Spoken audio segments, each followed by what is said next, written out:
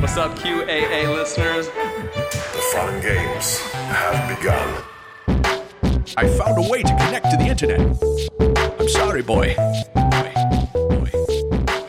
Welcome, listener, to Chapter 156 of the QAnon Anonymous podcast, the Matthew Coleman Murders episode. As always, we are your hosts, Jake Rakotansky, Liv Agar, Julian Fields, Annie Kelly, and Travis View. This week we're tackling a difficult topic. The recent double murder committed by Matthew Coleman, a 40-year-old man from Santa Barbara, California. After his arrest, the surf school teacher explained that he had been enlightened by QAnon and other conspiracy theories, which led to his departure from his family home with his infant and toddler. As his wife grew increasingly worried, Coleman drove down to Mexico, where he did the unthinkable. In my research, I took a look at media pieces, now defunct social media profiles, and spoke to 3 sources familiar with Matthew Coleman and his community. I've written a main segment that I hope will steer clear of sensationalizing this tragedy, because my goal is instead to provide much-needed context to a story that has been plastered across the media and appears utterly senseless. But Matthew Coleman had a long history with evangelical and Pentecostal movements, which partake in prophesying, speaking in tongues, and hands-on healing. The community can be insular, and they protect their own in times of crisis, which could explain why this angle has been little explored in the press.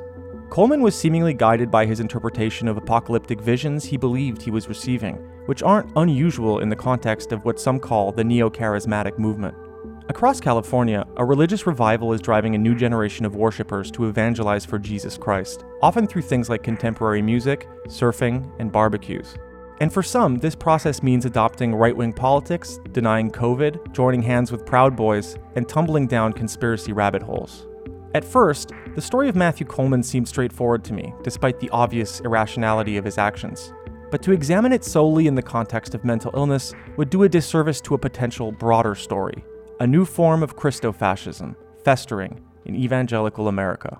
But before all that, QAnon News. For my first story, Logically AI identifies the man behind the Telegram QAnon account Ghost Ezra. And this is a huge win for the Logically team. So before we talk about why this is such a big deal, we need to understand who Ghost Ezra is and why he was such bad news. So Ghost Ezra rose in popularity on Telegram after Q had gone silent. He surpassed the popularity of every other QAnon promoter on that platform, amassing over 300,000 followers. That made him not only the biggest QAnon promoter on Telegram, but also the biggest anti-Semitic account on Telegram. And considering the amount of anti-Semitism that can be found on Telegram, this was an impressive achievement. Jake, I'm very kind of disappointed in you for not bringing up Ghostbusters. This is the classic moment where you could have sung the theme, who are you going to call? Logically AI. And they busted this ghost. They put Ghost Ezra back in that little box. What is it called? Okay, well, in that context, yes, Logically AI is the Ghostbusters. I am wary to bring my favorite franchise of all time into anything associated with Nazism, anti-Semitism, Holocaust denial. It's not right. It's not right to the guys, you know? Who's afraid of those Nazis? Me, I am. Awful anti-Semitic account. Sometimes he even pushed out and out Holocaust denial. He flirted with stuff that's often outside of the mainstream of QAnon, like flat earth or body doubles and politicians. This meant that he was at odds with the more established QAnon promoters. For example, QAnon John, the organizer of the upcoming QAnon conference that'll be held at Caesars Palace in Las Vegas in a couple months, referred to Ghost Ezra as a plant, and likely one of the most dangerous shill accounts on Telegram. The Ghost Ezra account really worried extremism researchers because it was funneling QAnon followers into straight-up white nationalism. And for many months, it was a mystery who was behind the account. But Logically AI were able to identify him as Robert Smart, an evangelical Christian and serial entrepreneur from Boca Raton, Florida. Logically solved the mystery by following clues that were left by Ghost Ezra himself on his various social media profiles. He, for example, posted a photo of a local Shell station, and the Logically team were able to identify the specific Boca Raton gas station it came from. Kind of eerie. I think it's amazing because it's a classic American downfall. Your hubris was bitching about gas prices.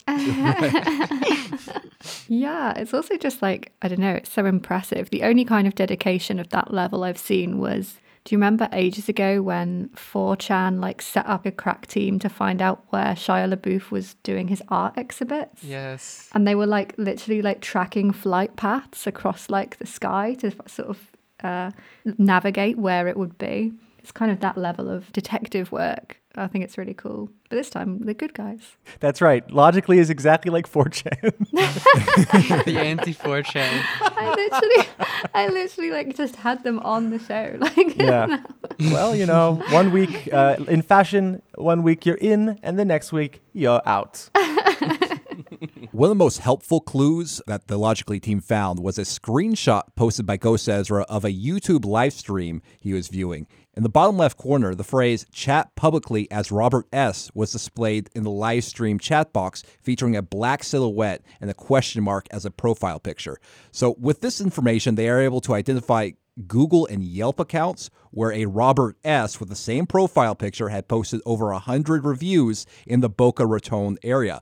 This included a review of the local Jewish center, which Robert Smart gave a 1-star review. He also said, Unbelievable. not nice. Not nice. 1 star.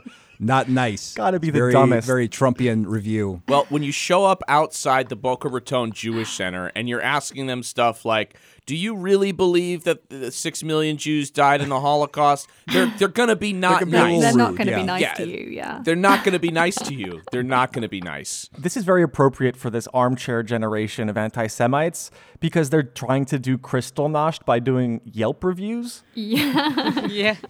That is how they will destroy businesses.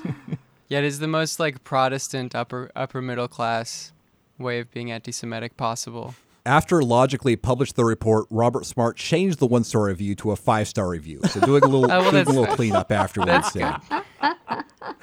Oh, you can't. I mean, come on, man. Imagine if then like Logically had to be like, never mind, clearly wasn't our guy.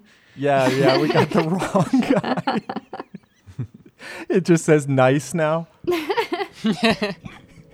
For my next story, QAnon Capitol rioter Doug Jensen may be returning to jail. This is a sad story because it shows how much consuming conspiracist content is akin to a self-destructive addiction.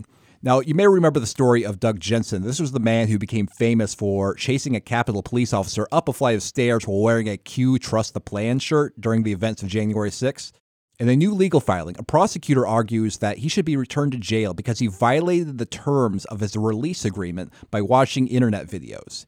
Here's from that motion. A mere 30 days after his release from the D.C. jail, defendant Douglas Jensen was found alone in his garage using a Wi-Fi connected iPhone to stream news from Rumble.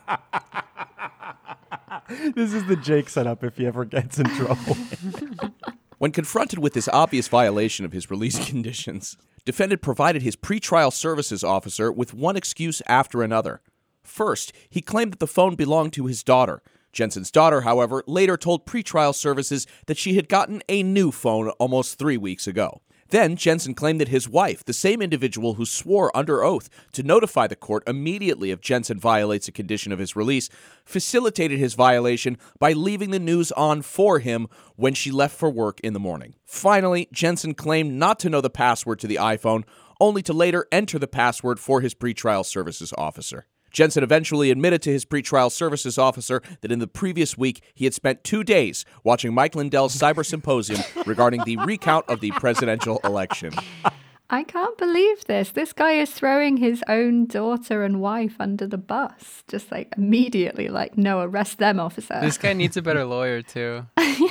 She was headed out the door. I begged her. I said, honey, you have left the news on.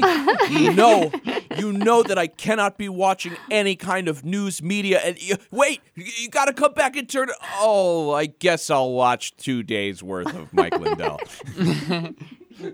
That motion also says that Jensen's prior claim to have abandoned his QAnon beliefs was all just an act for the court. In his bond motion, Jensen claimed that he had come full circle, that he felt, quote, deceived by QAnon conspiracy theories, and that he, quote, recognized that he bought into a pack of lies. But Jensen's swift violation confirms what the government and this court suspected all along, that Jensen's alleged disavowal of QAnon was just an act, and that his alleged epiphany inside the DC jail was merely self-advocacy. and that, at the end of the day, Jensen will not abandon the misguided theories and beliefs that led him to menacingly chase U.S. Capitol Police Officer Eugene Goodman up the Senate staircase on January 6, 2021. So here's a really interesting thing. Jensen's lawyer doesn't dispute that Jensen violated the terms of his release agreement. However, the lawyer asked for leniency by comparing Jensen's behavior to that of a drug addict. So here's from his lawyer's motion. If a drug abuser relapses, there is typically a sanction protocol in place to help the person deal with his or her substance abuse issues.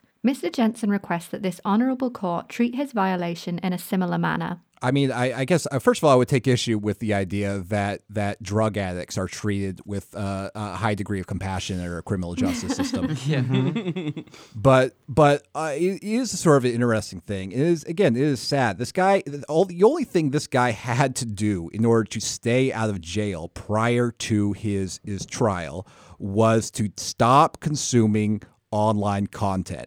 And he just couldn't do it. And he couldn't do it even in a way that was really effective at hiding his tracks. He was apparently caught by his pretrial services officer. And, I feel like this drive to feel like, you're connected to something bigger, this drive to feel like you're uncovering secret information is so powerful that even the threat of jail can't stop him. I mean, it is really sad. It might have enhanced it even, right? Because it's like, oh, this 1984 state is trying to keep me away from the truth. Because it seemed like some QAnon people were emboldened by the fact that they were banned on social media sites, because that's the most degree of silencing they've ever experienced. So I can't imagine if someone is literally going to go to jail if they watch the Mike Lindell Cyber Symposium, that might literally enhance their belief that it's true. Mm-hmm. And for our next story, the seizing of Edinburgh Castle.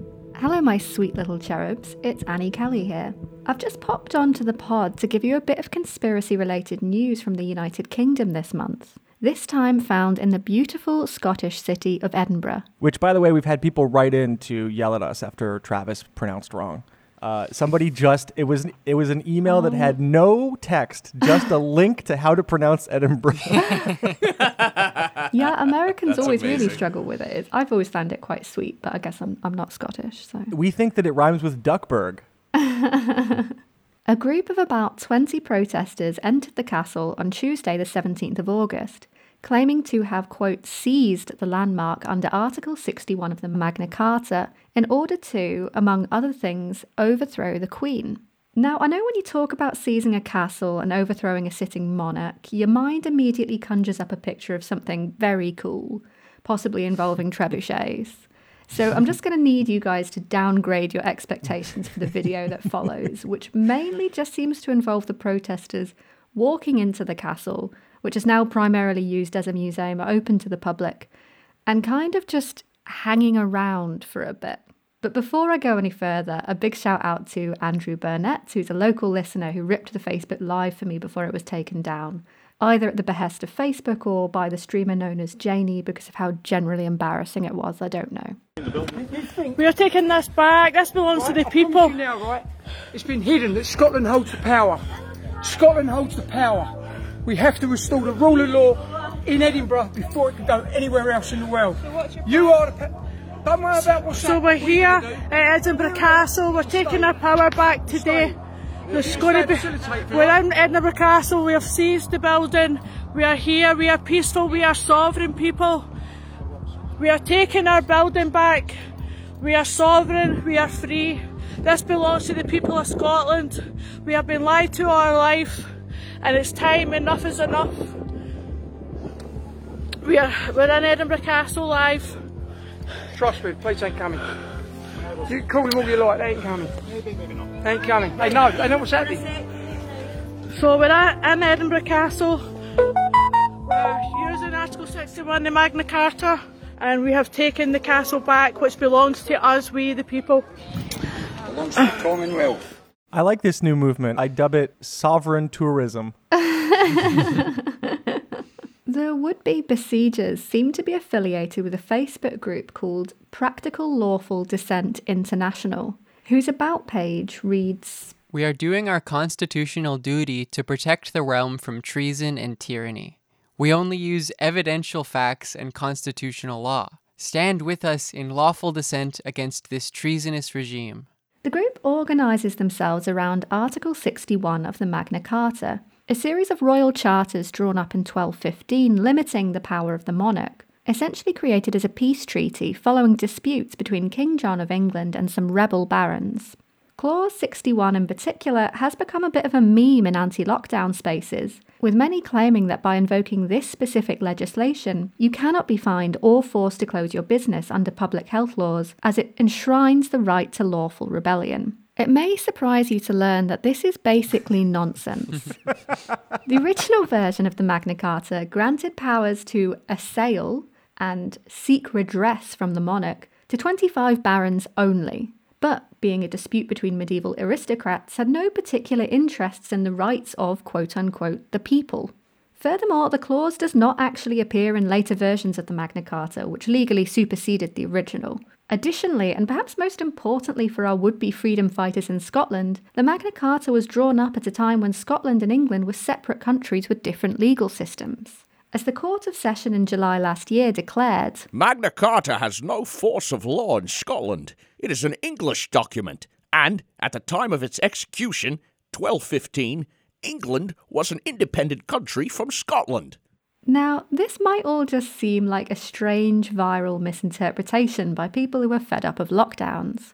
But nonetheless, I couldn't help but notice some distinctly pilled talk creep into the live stream. We've waited a long time for this. This is just the start, and it's the end for them. It's the end for the deceivers. The game's over for them. So people, wake up and join us. Take this power back off these people and restore it back to the people themselves and not the false deceivers. So everybody get sharing. Edinburgh Castle is under siege by the people. If share it far and wide and let everybody know on your Facebook that we are taking our power back to the people. No more enslavement. We've been enslaved long enough. It's time for the people of the world to take the power back from these corrupt, evil, satanic paedophiles that's been running this country. What they've been doing to our children for the last, 70 years? Yes, using secret societies to cover up their tracks.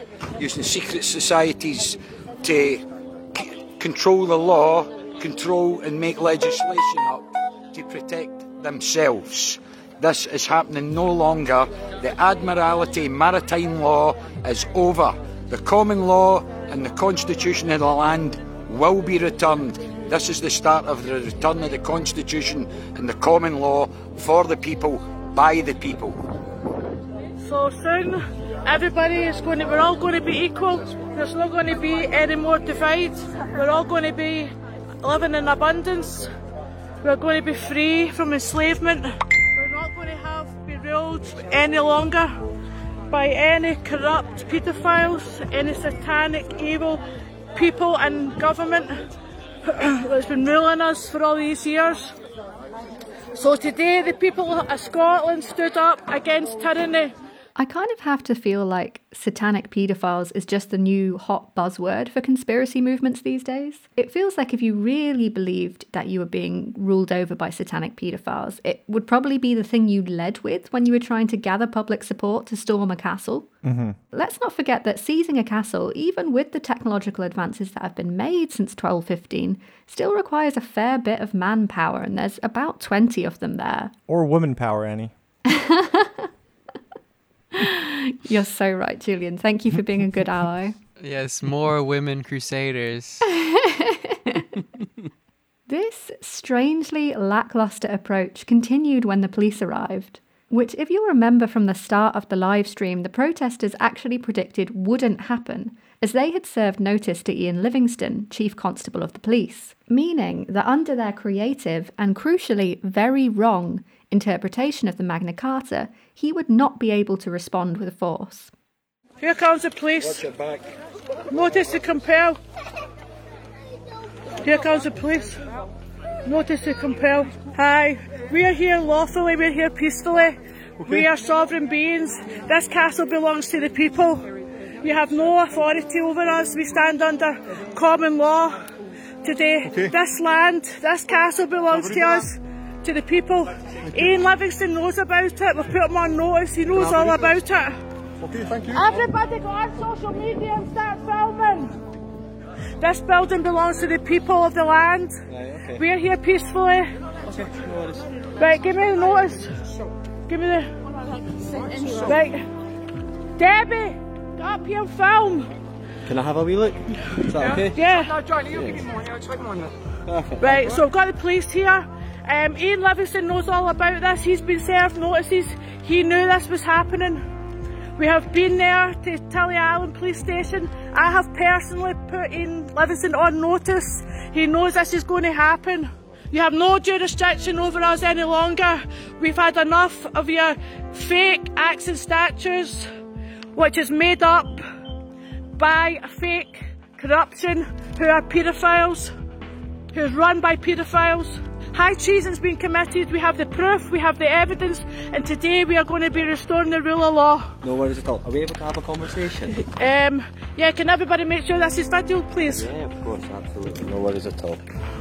It's really just to discuss what time you've come here, what your reason is. Yeah, so basically this building belongs to the people. The people of the United Kingdom. Yeah. We've been lied to all our life by fake monarchies, fake governments.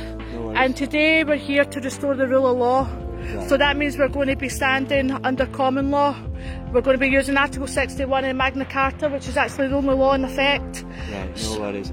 And who's all here? Is there? So we're just all. So it's just sovereign beings. We are free. We are sovereign, and we're here to restore the rule of law. Okay. And are you speaking on behalf? I'm speaking for my. I'm speaking. If anybody wants to speak, where's John Croft? Right, no Croft.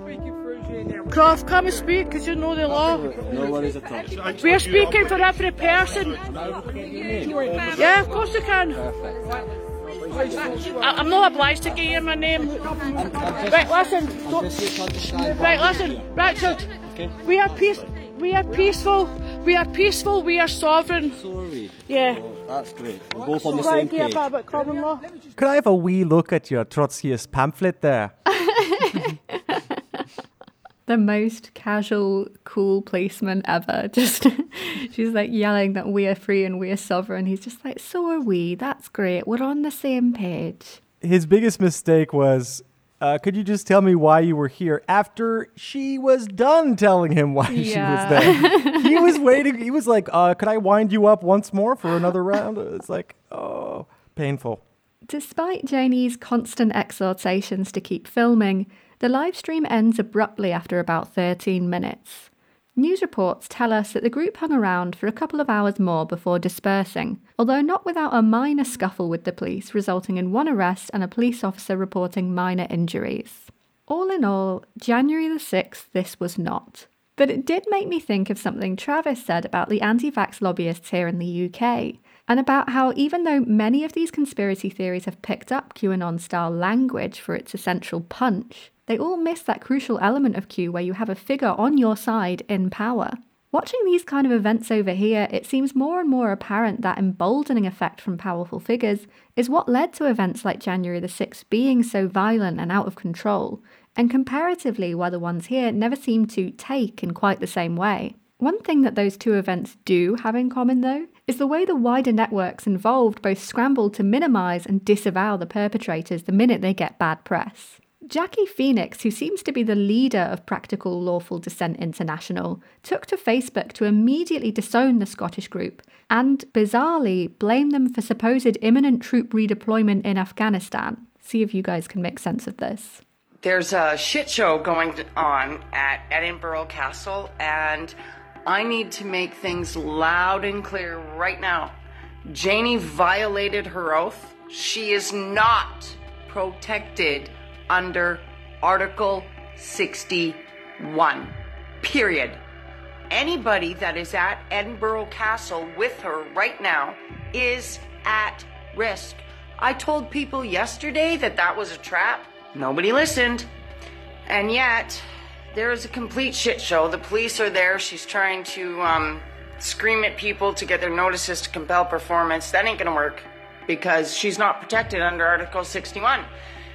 And the shit show she's causing, it is not lawful, it is not peaceful, And it is definitely not PLD. And this is not redress. You cannot restore the rule of law in Scotland and not the other countries, for starters. So, like I said, she has no clue what she's doing. None.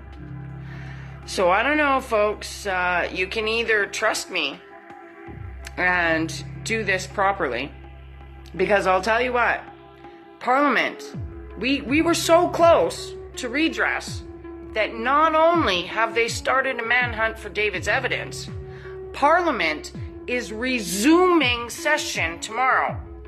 They're coming back from their holidays. Why are they coming back from their holidays?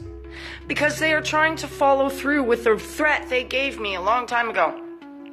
They're trying to deploy our troops overseas so that they're not here to protect you. And it's thanks to her.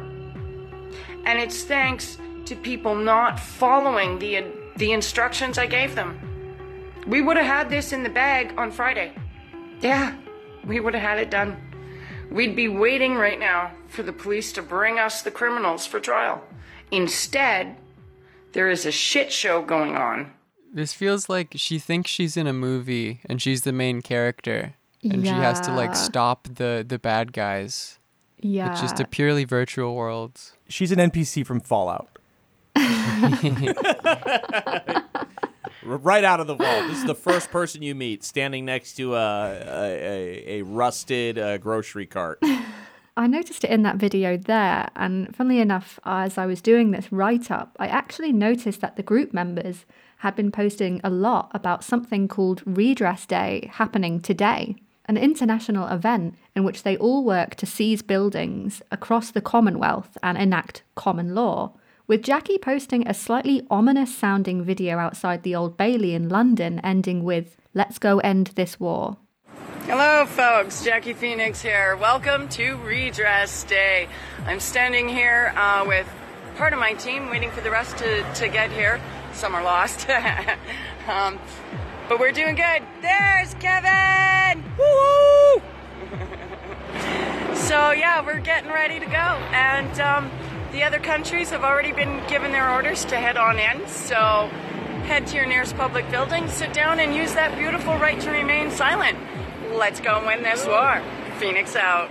Now, only time will tell if they are any more successful in this rebellion than what appeared to be the abortive trial run of Edinburgh Castle. But I think I speak for all of us here at QAnon Anonymous in wishing them the best of luck in their endeavours, and if they do manage to overthrow the Queen, I'd like to be at least considered as a viable replacement. Can I be the Governor General of Canada, please, if you become the Queen? Yeah, why not? Yeah, you're you're a Commonwealth country. I believe this is going on where you are too. I'm going to make a solidarity movement in Canada for them. Matthew Coleman. On Saturday, August 7th, 2021, a woman called the Santa Barbara Police Department to file a missing persons report. She had been planning to go on a camping trip with her husband, Matthew Coleman, and their children, a 2-year-old boy and a 10-month-old girl. But her husband had left the home unannounced, taking their Mercedes Sprinter van and both kids with him. Mrs. Coleman was worried about the situation mostly because her husband had forgotten to take a car seat with him for the baby, and he wasn't answering his phone. The police asked her if she wanted to meet in person, but she declined, believing the situation might resolve itself. According to the court documents, she, quote, did not believe that her husband would harm her children, nor did she believe they were in any danger. The next day, on August 8th, she had still received no sign from her husband, and Mrs. Coleman was getting increasingly worried. This time, a Santa Barbara police officer met her at her home. Together, they used Find My iPhone on Mrs. Coleman's laptop, and it revealed to them Matthew's last known location, the Mexican town of Rosarito in Baja California. Monday rolled around, and still no word from Matthew. The police had been in contact with the FBI and the Rosarito PD. A picture of Matthew and his children was circulating among law enforcement. They had also continued using Find My iPhone, which now revealed Matthew's new location. He was near the border, apparently about to re-enter the United States. An FBI agent in San Diego was dispatched to the San Ysidro port of entry. At around 1 p.m. on Monday, the 9th of August, Matthew Coleman attempted to cross the border with the same Sprinter van he had disappeared with. There were no other occupants in it. He was referred to secondary inspection, where he was taken into custody. The border officers conducted a search of his car and noticed blood on the van's registration paperwork. That morning, a Mexican farm worker near the Rancho El Descanso area had noticed a trail of blood outside his home. He followed it with his dog, and they eventually came upon 2 small bodies in a ditch. He was in shock. They had been gruesomely murdered. He immediately contacted the manager of the property, who in turn alerted the police. The bodies matched the ages and descriptions of Matthew Coleman's children. Coleman was taken into an interrogation room and read his Miranda rights by an FBI agent. He waived them and agreed to speak to the agents. Here's from the court documents. M. Coleman confessed to killing his children. M. Coleman said that he drove his children to Mexico on Saturday, August 7, 2021. Because he did not have a car seat, he placed his youngest child in a box and departed without his wife. M. Coleman stated that he believed his children were going to grow into monsters, so he had to kill them. At approximately 5 a.m., M. Coleman drove south on Descanso Road. He pulled off to the side of a road in the area of Rancho del Cielo. M. Coleman stated that he first killed his daughter using a spear fishing gun, piercing his daughter in the heart. M. Coleman stated that his son did not die right away. M. Coleman described that he had to move the spear around, thereby cutting his hand in the process. The FBI later observed marks on M. Coleman's hand consistent with his statement. Photographs showing those marks were taken. After he killed his children, M. Coleman said that he moved their bodies approximately 30 yards away and placed them in some brush. M. Coleman provided the agents with the approximate location of the bodies, which coincided with where the bodies were located by Mexican authorities. M. Coleman stated that he drove a couple miles, where he then discarded the spear fishing gun and bloody clothes near a creek. He threw baby clothes into a blue trash bin somewhere off the side of a road in Tijuana, Mexico. M. Coleman explained that he was enlightened by QAnon and Illuminati conspiracy theories and was receiving visions and signs revealing that his wife possessed serpent DNA and may have passed it on to his children. M. Coleman said that he was saving the world from monsters. M. Coleman was asked whether he knew what he did was wrong. M. Coleman stated that he knew it was wrong, but it was the only course of action that would save the world. Matthew Coleman was charged with the foreign murder of U.S. nationals. According to a source I spoke with, who had their child enrolled in Coleman's surf school, Lovewater Surf, a cancellation message was sent out on Saturday, refunding those enrolled in that week's lessons 2 days before the children were found. It was signed by Matthew, although we obviously can't confirm that he sent it. It read, "Hello, parents. I wanted to let you know that unfortunately we are being forced to cancel all of our camps this coming week due to some unforeseen circumstances with our staff. I know that this puts everyone in a very difficult place and sincerely apologize for the inconvenience. All bookings will receive a full refund today. Thank you for your understanding. Cheers, Matt." The surf school website is relatively innocuous for the most part. A bio for Matthew fills in some details about his past. In 1981, in the heart of Santa Barbara, Matt was born to a small business owner father and an artist mother. Over his childhood, he quickly adopted a love for the ocean, whether it was surfing down at Hendry's Beach, spearfishing Mesa Lane, or sailing to the Channel Islands with his family every summer. It became clear that the ocean was a playground that was always open and ready for adventure. While spearfishing and sailing were both fun, surfing quickly became Matt's passion. After years of competing on Point Loma's national champion surf team, he moved to San Sebastián, Spain, where he taught English, befriended the Basque people, and found a launch pad for a surf mission to 20-plus countries around Europe and the world. After 2 years teaching and travelling, Matt returned to his hometown to pursue higher education, receiving his master's from UCSB in 2009. With a desire to give back to his community, Matt went on to teach high school, coach a surf team, and spend 10 years directing a local non-profit which used surfing as a means for mentoring the community's youth. One early clue to Coleman's religious beliefs are the mentions of a surf mission in this text, which we'll get into in a bit, and the idea of mentoring the community's youth, which fits in with the larger Christian evangelical communities Coleman frequented. His website also has a section called Surf Therapy, which reads, "Using surfing to heal and empower trafficking survivors." For the past 3 years, Lovewater has been working with a group of amazing young girls who were recently rescued from human trafficking. Partnering with nonprofits Hope Refuge and 4Kids 2Kids, the Lovewater team uses surfing as a means to bring healing, joy, confidence, and a renewed sense of identity to those who need it the most. Now, obviously there's nothing wrong with helping victims of human trafficking, but it's hard not to see the effort in the context of QAnon, especially now that the depths of Matthew's belief have been made public. The aforementioned source who had their child enrolled in Coleman's surf school told me that they were shocked by the murders, but also surprised to find out that Coleman was religious at all. They told me, "I wasn't aware of the religious part of him as a person, just the philosophy of their surf camp. If I had to guess, I would have said he was a real liberal, environmentalist, California surf guy. He seemed really easygoing and mellow. A second source, which was much closer to the family, described a very different Matthew Coleman, one that was, quote, prone to black and white thinking, and refused to let his recently divorced father-in-law visit their children, quote, presumably because he had broken God's rules about marriage. A third source, originally from the religious community in Santa Barbara that Coleman was a part of, spoke to me extensively by email. This, along with an examination of Matthew Coleman's social media profiles, started to explain the more extreme statements in his testimony to the FBI, especially the part about receiving visions and signs. Christian surfers. On July 14, 2021, less than a month before the murders, Matthew Coleman eulogized a friend of his on Instagram, thanking him for introducing Matthew to the Christian Surfers Ministry. He said the organization, quote, changed the direction of my life after, quote, my first Christian Surfers meeting at Jerry Dow's house. Dow is the founder of the Christian Surfers Ministry, which now has 20 chapters across the United States, according to its website.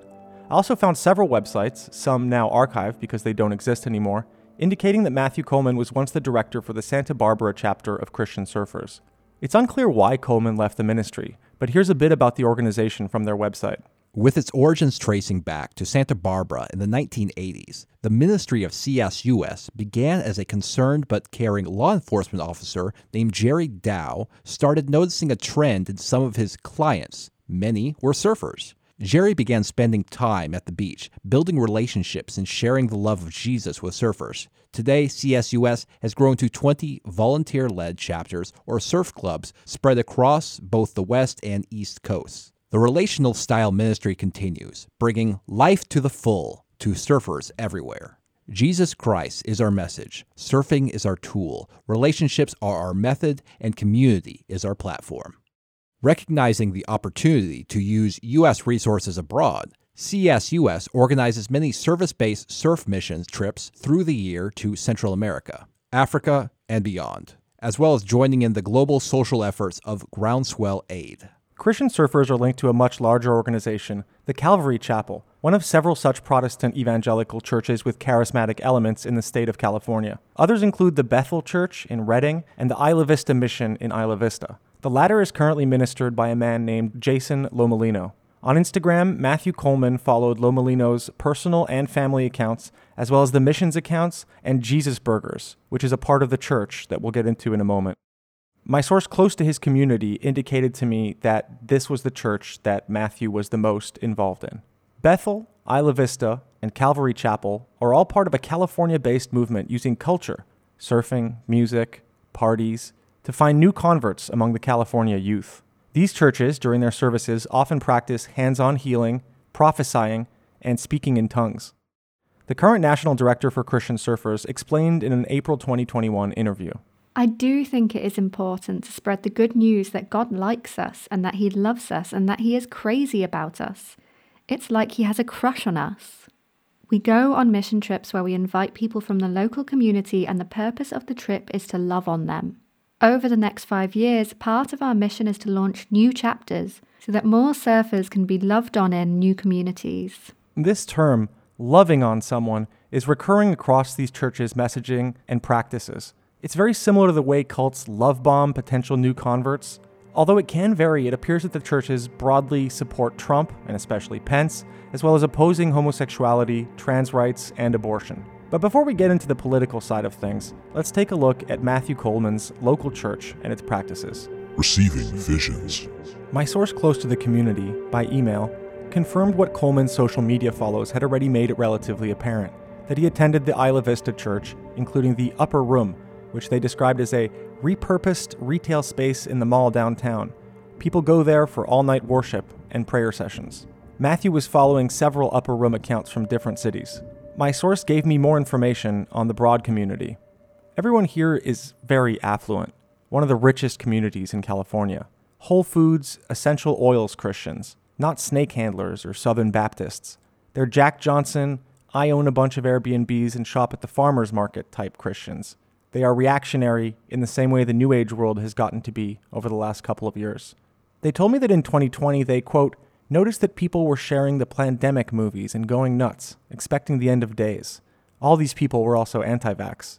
My source, who grew up in the community and later left it, got in touch with people they knew in common with Matthew Coleman. They explained. Matthew Coleman was part of a community that enabled erratic behavior, acting on, quote, visions and, quote, receiving words from God, etc.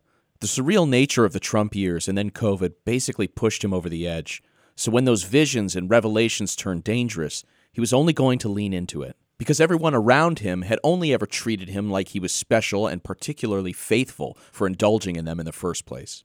Ordinarily, if someone says they're receiving visions or revelations or whatever, people might think it was odd or concerning. But in a narcissistic privilege portal/bubble like the one he has always lived in, Santa Barbara, it made him unique and interesting. I've long called SB a baby pool because it's so perfect. It's a wonderful place where the idea of something like this happening seems impossible, especially if you're from there, and you're set up by family and church connections to live a pretty blissful life, insulated, safe, small. In most places and circumstances, his mental illness probably could have been identified sooner, and he and his family might have been equipped to address a situation like this, but no one knew any better. Looking over Matthew Coleman's social media accounts, which are now offline, there are some signs that his children were included in his visions, although in a very different way than he would later describe to the FBI. In June of 2020, Coleman said this in the Instagram caption of a photo of his son. "What an amazing son. So fun to watch him slowly become all that he was created to be. The sound of heaven's dove, one who awakens people to the fact that they are eternally chosen, accepted, and cherished by a loving father, a freedom ringer, and a joy bringer." In October 2020, Coleman said this in an Instagram caption of a photo of his family. "This past Saturday morning, a few seconds before sunrise, we welcomed our daughter into our family. At 6:49 a.m., in the quiet of her home, she was pulled out of the water and welcomed into her arms. Her name means bright dawn, and rain is a symbol for God's blessing, abundance, and fruitfulness towards our family in this season. While waiting for her to come, I kept feeling the sense that she was going to be born at a very pivotal time in history, and that she would represent a dawn or even awakening to years of great blessing for our family and nation." Another picture that came to me was of God reaching down into a riverbed and picking up a small stone, rock, examining it intently. Just as David had done before slaying Goliath, God examined the stone and was confident that it was just the perfect one for the battle. Although it was small, smooth, and somewhat harmless looking, he knew that it would become great when placed into the palm of a skilled hand. My declaration over my daughter is that she has been handpicked by God to slay the giants in the land, that she has been born with everything she needs to fully accomplish God's plan for her life, and that she will be a great blessing wherever she goes. And in November of 2020, Coleman posted a cropped image of the two hands almost touching from the Sistine Chapel fresco by Michelangelo. He wrote this in the caption. "While worshiping with friends this weekend, I had an unexpected wave of thoughts and images come over me, which, brought me a lot of hope. The first image was one of this historical timeline where the period of the Dark Ages, 5th to 15th century, was contrasted next to the illuminated creative explosion of the Renaissance, meaning rebirth, 15th and 16th centuries. The crazy thing about history is that you don't know what your season will be labeled as until years down the road. And more so, sometimes your time period isn't labeled by what happens during it, but rather what happens after it. While people were living in the Dark Ages, they weren't thinking it really sucks living in the Dark Ages. It wasn't until years after the Renaissance that people start to identify that period as the Dark Ages. And really the main reason for getting the label was due to the striking contrast that it had with the explosion of art, music, inventions, and discoveries that occurred during the Renaissance. What if we are about to enter the greatest Renaissance period that the world has ever seen? What if we are on the verge of entering into an unparalleled explosion of creativity, art, music, inventions, discoveries, entrepreneurship, cures, community, and revelations of God's love, to the point that our current period will eventually be seen as another Dark Ages? What if there is a type of great American Renaissance following the years of COVID, censorship, and political divisiveness that will empower each person's heart to come alive and explode with innovative ideas, new business models, new music sounds, and never-seen ways to build an amazing community? What if 2020 is just the birthing pains of what is on the way in 2021 and beyond? It's almost as if God is praying over us. Quote, "I pray that your hearts will be flooded with the light so that you can understand the confident hope." Ephesians 1:18. Much love and hope to everyone. This struck me as like a very educated person basically describing the Great Awakening in disclosure, but like in terms that are very aware to not make direct references to Q. Yeah. A lot of the people and organizations Matthew followed on Instagram and liked on Facebook were related to surfing, ministry, or both. But he also followed a large swath of right-wing figures, including Turning Point USA, Dan Scavino, Benny Johnson, James Woods, Dan Bongino, Kayleigh McEnany, Charlie Kirk, Rand Paul, Sean Foyt, who we'll get to in a bit, and Terrence K. Williams. Coleman did not follow a single liberal or left-wing figure, but his views on them were probably best expressed by another account he followed, the_typical_liberal, which claims to be, quote, #1 in exposing liberal lies. Coleman also followed multiple medical disinformation figures, including Judy Mikovits of Plandemic infamy, Jeff Bark, aka RX for Liberty, and an account called Parents for Vaccine Choice, California. Jesus Burgers. Jason Lomolino is the current pastor of Coleman's church, Mission Isla Vista. Lomolino runs the aforementioned Upper Room as well as Jesus Burgers. In 2018, the church made a video to explain their approach to the city. Welcome to Isla Vista. Over 25,000 people live here, within 1 square mile. Sitting right next to UCSB, Isla Vista is a place for students to live, work, and play. But most of all, party. Sweet Lord, please have mercy. Baby Jesus, please save us. I know I used up my 3 favors. Back to sending like a week later. New car, speed racer. But unfortunately, it's not all fun and games. As Mission Isla Vista, we've seen firsthand the need in the city, and we aren't willing to sit back and watch the madness. Having been sent as ministers of reconciliation, we've moved into this madness to restore hope and love our city.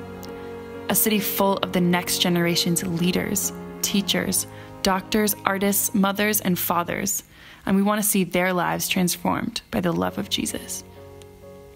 What would it look like if students experienced this love in some of the most foundational years of their lives? That's our heart, to see people transformed. Every Friday, we hand out hundreds of burgers, hit the streets, and share the good news. We host teams and interns, make music, and have a church service every Sunday where people encounter the healing love of Christ. And we do all this as a community, a family. And that's only the beginning. This year we purchased a plot of land in the heart of Isla Vista. With plans to create a mission space, we will be able to host more teams and interns, have a proper studio, and classrooms to equip and send out missionaries to Isla Vista and the nations. Mission Isla Vista is simply a launching pad for the dreams and desires of God's heart. We need people to partner with us, whatever that looks like. And there are so many ways to give. Whether you move to Isla Vista, become a monthly financial supporter, or even simply pray for our city, we want you to join our family. That's so like slickly produced. Mm-hmm. It really has that feel of just completely like social media, Instagram savvy, kind of like religious sort of aesthetic. Yeah. With all the kind of like young people kind of like sort of smiling and dancing and in slow motion, and it looks so Instagrammable. There's a generation of people that call themselves the Jesus freaks in California, and they were kind of the meeting of hippie culture with this kind of Christian revivalist culture. And that eventually developed into, I guess, what I could best describe as hipster Christianity, a kind of more wealthy, more slickly produced, like you mentioned. And they're camouflaged into the social media landscape. It looks like other content consumed by people of that generation. And they also focus on things they love, like music, getting together, eating hamburgers, partying, basically. Lomolino's recruitment techniques were also laid out in a document he used to fundraise in 2018. In a section called Why Isla Vista, the bullet points include, quote, one of the top party schools in the nation. Large turnover of students allows for an ability to influence many, and high impact time in young people's lives. Later in the document, it's explained that, quote, Jesus Burger's house and ministry has become known throughout the city of Isla Vista as a home of love and peace to a city that many have viewed as a modern Sodom and Gomorrah. A man who later became a pastor for the organization explains on the website, quote, after living a lifestyle of parties, alcohol, and women, one night I ran into a bunch of people at a house passing out burgers for free. The place was called the Jesus Burgers House. They were not trying to make me a project. They were simply extending kindness and love. After that, I fell to my knees and gave my life to Jesus. Although extending kindness and love seems like an admirable goal, Lomolino, in an interview for a TV show called Praise the Lord, discussed other aspects of the effort, namely converting people to his specific kind of Christianity. Give us some of the stories of people that just happened down the Party Street, happened down by your location on Party Central Avenue on a Friday or Saturday night. What's amazing about this home is like, we're just going to love you. You can sit around the fire, you can get a hamburger, you have a place to pee. This last Friday, a girl's throwing up in a pot. She's just yakking all over, you know. We're walking people home. I mean, whatever it takes, we're going to do it. And the city knows that. I mean, literally, when we started this ministry, there was hostility towards us. They're like, are these poisonous? Why are you doing this? What's going on? And the spiritual climate was so heavy in the early years. Now it's like, man, we got so much authority out there, so much favor. I mean, people just come. Yeah, it's literally the biggest party on Friday nights. Wow. Down the street, like our lot is just full. And then across the street, we have a sign that says free blessing. And just, it's a modern day fishing net. I mean, people just flock to it, like sincerely, like bless me, pray for me. Signs and wonders breaks out at the signs. We prophesy over people. We meet them where they're at, you know, and just love them. Okay. So I don't know if you noticed that, but he mentions a modern day fishing net. This is more consistent with another video the mission released entitled The Couch, Isla Vista Jesus Burgers. In it, young members of Lomolino's flock reframe the conversation from religion to relationship, as in the relational that you had read earlier, Travis. And they attempt to convince often non-religious university students, most of them wasted, to accept Jesus as their Lord and Savior. So in the video, after some preliminary questions about success and happiness, the young ministers switch gears. I want to play you this clip, and it's worth noting that they're cutting between multiple subjects. Have you heard about Jesus Burgers? Jesus Burgers, yeah, I've had a bunch of them. Okay, so tell me about it. What do you think about them? A bunch of rad people that are giving burgers out to good partiers. Okay. What do you think about Jesus? I believe that, I mean, I don't really, not in the whole religious thing, but yeah, neither are we. Yeah. As good as life is, I think there has to be a higher God. There has to be somebody that created this. So what do you guys think about Jesus? Actually, we're both Christians. So oh, high fives. And so would you guys say you guys have a relationship with Jesus Christ? I would have to say no. Not recently. What about you? 7. So-and-so. If I told you that happiness what you're searching for is Jesus, right? Yeah. Not religion, but actually Jesus. Before your 18th birthday, would you be like, man, if that is true, I would want that Jesus to help me out? Do that. Yeah? Yeah. So this is the question. I actually feel this for you. Is that, would you say yes, right? Not religion, but would you say yes to Jesus helping you out on your 18th birthday to give you the best present ever? That's the best. Of actually, what is happiness? Jesus is happiness. Would you say yes to Jesus? Lead my life. And he would lead and guide, not religion, but in relationship. Nothing with religion. Not religion. No. No, like your best friend. Just like we're talking, he wants to talk with you. Okay, I'm down. If Jesus created the world, right? Let's just say hypothetically, he created the world, he loves you, and he cares for you, and he actually wants to lead and guide you. If all 4 of those things were true, would you want that? Yeah, because Jesus is like mom to you. Yeah. Doesn't he like hooks you up, and he helps you out. Like I said. So this is the deal, right? So all those 4 things I just told you are true. They really are. So if those are true, which I just said they are true, wouldn't you want Jesus to help you out now instead of in 2 years?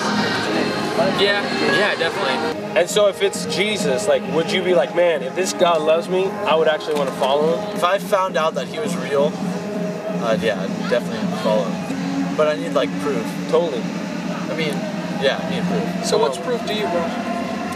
If you came to me in your dream or something, I don't know, something like that. I don't want to, be glib, but one thing those videos really, really remind me of are pickup artist videos. Yeah. They're really similar to the exact kind of, even the same kind of framing of just repeating very confidently the same kind of story, the same jokes. And you kind of see them on training channels and stuff on YouTube.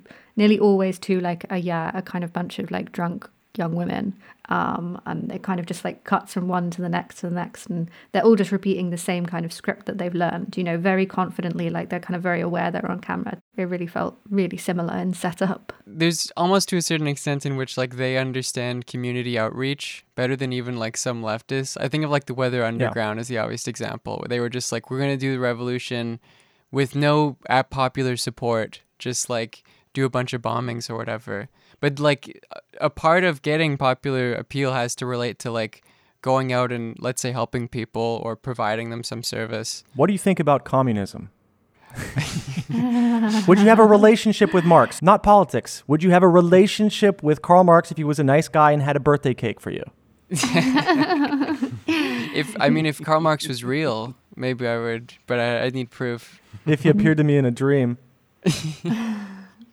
Look, dude, look. If Karl Marx had a birthday cake and he cut it into 100 perfectly equal slices, and everybody each got a very equal slice of the birthday cake, is that something that you would be interested in?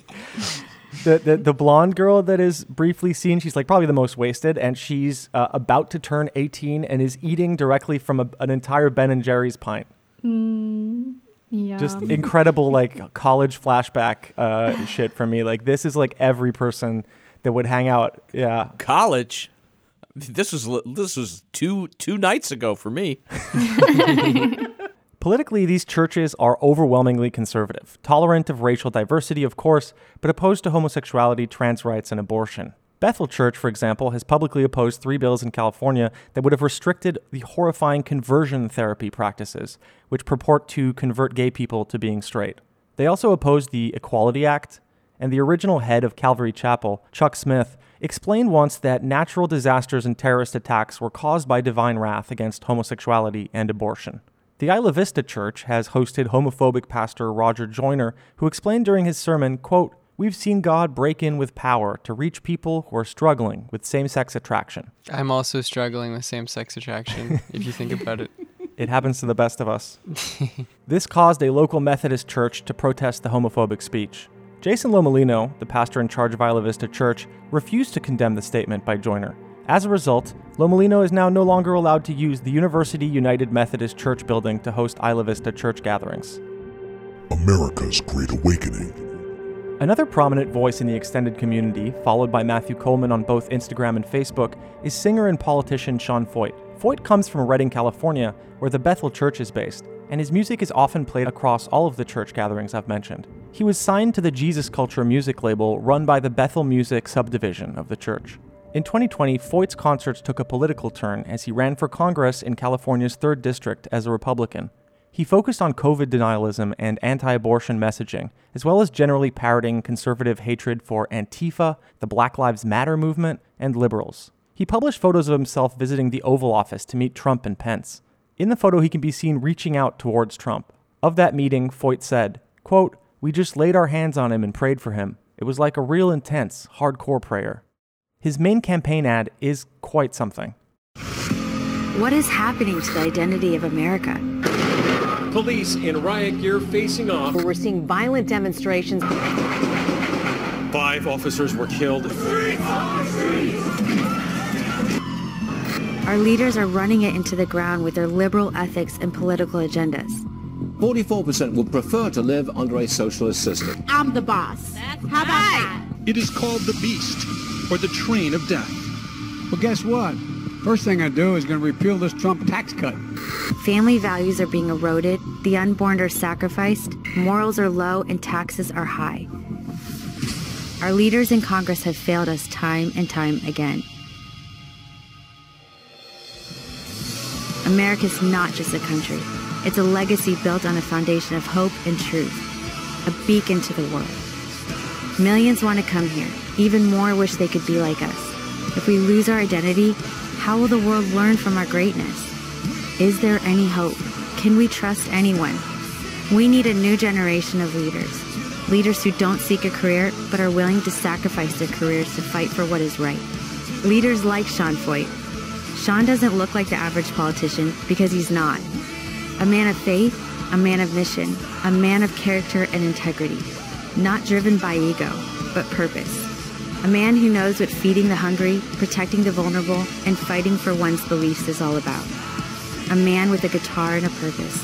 A father with a loving heart. A leader with track record.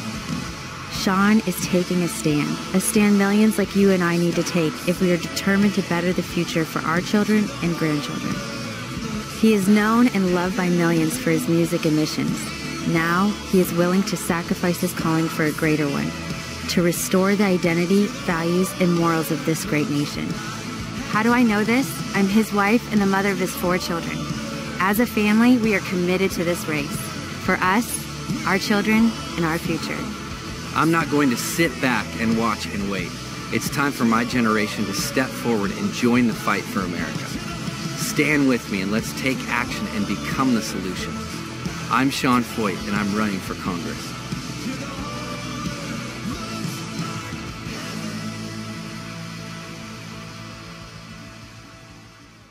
Again, I love the just like casual slipping in of pedophilia stuff and sacrificing children. Mhm. Just like in the middle of one sentence. They're like, yeah, and there's also child sacrifice. They also are edging the 14 words twice. there. Yeah, right? Yeah, an all-white blonde family just kind of walking towards the camera. Yeah. Mm-hmm. Did you guys know that the new Conservative Party of Canada motto is securing the future for your children and grandchildren? Yeah, I saw that. Absolutely Great love the right-wingers being like, it says your. Okay, it's different. It's It not applies our. to everyone in Canada. All of their children are secured, their future. Which is true, I guess, in the new intersectional fascist thing, which is really kind of defines this Sean Feucht thing. Like he has people of color in his video, and like his churches and like audiences are quite diverse. But that is the only difference between him and basically like Pat Buchanan or anybody else in like the extremist Christian evangelical movement in America. Right. And also the song, you might have noticed, it's really bad. It clashes with the video, and that's because he wanted to use one of his songs. And the song says, "We won't stop until the whole world looks like heaven," which is, That's pretty sus. not great. Feucht came in 3rd place in the Republican primary, but he wasn't done dabbling in politics. In the latter half of 2020, Feucht made a point to visit areas where political unrest had occurred, like Minneapolis after George Floyd, Kenosha after the Rittenhouse shooting, and Portland, Oregon, where he held a concert he called Riots to Revival. The general theme of his often permitless musical worship tour was, of course, resistance to COVID-19 restrictions and mask mandates. In fact, the tour was called Let Us Worship.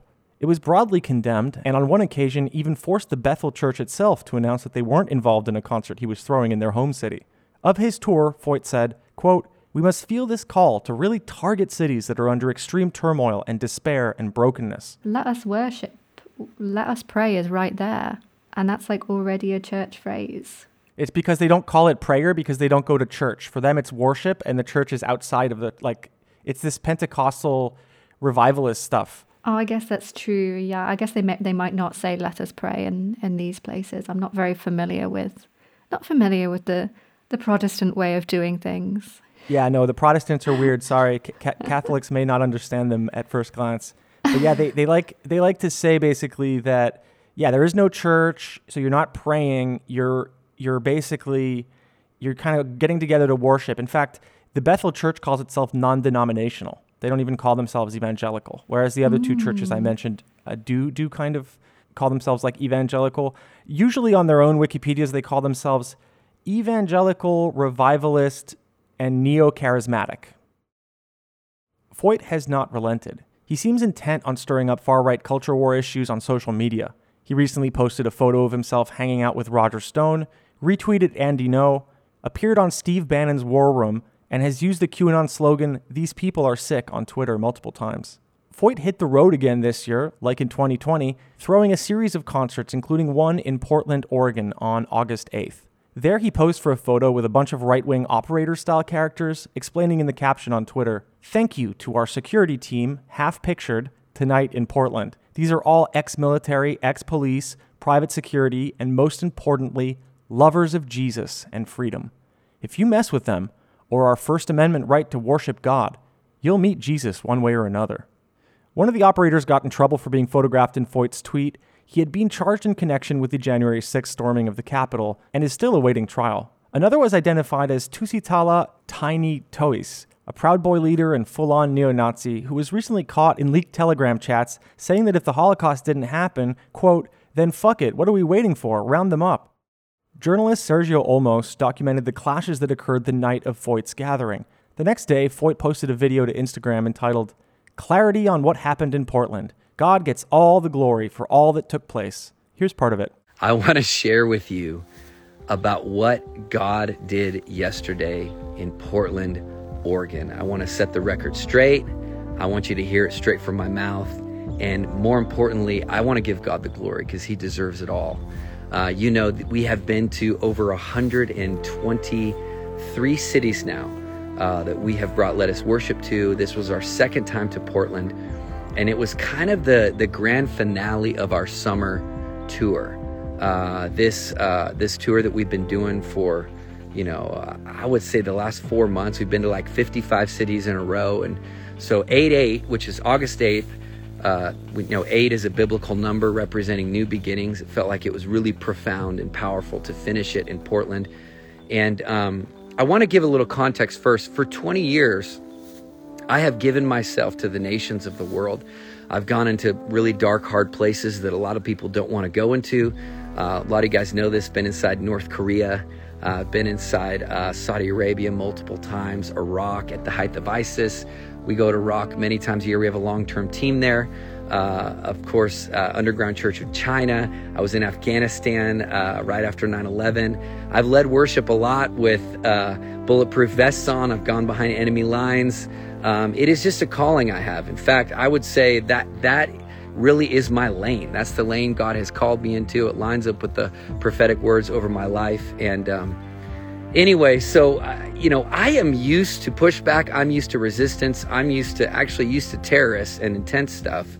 And what we experienced last night is crazy. It's wild, first of all, that this is happening in America. And it's wild, first of all, that people are okay with it. And for any believers, Christians out there, progressives, whatever you want to call yourself, woke people that are defending Antifa right now, you need to stop. Because these guys are blatantly demonic. Foyt is planning more events, including a foray to the Washington Mall set for September 11th. Here he is in the same video talking about taking back American cities. This is the hour for us to take a stand. We got to be unapologetic. We got to be bold. And we got to take our cities back, because cities like Seattle and Portland, the last two I've been in, I love those cities, but they are under attack by demonic forces. And listen, our battle's not against flesh and blood. We know that. It's powers and principalities. But those powers and principalities actually are inside of people. And so we got to take a stand. We got to have discernment. And we got to be people that are bold. We got to be people that are willing to take a stand. And that's what happened last night. Because of the boldness of the Church of Portland, so many people were brought into the kingdom. Pastors were rejuvenated. People's hearts were set on fire. And America saw hope. And so we're excited. September 11th and 12th, we're going to be on the mall in Washington, D.C. And listen, we need tens of thousands of you guys to show up. Now more than ever, we need to see this. This is not political. This is biblical, man. We have a call for revival in this season. Yeah, no, obviously we're talking about demonic forces, these things that are external to humans. And we're talking about spiritual warfare. But actually the demons are inside people. So we're kind of talking about real warfare as well.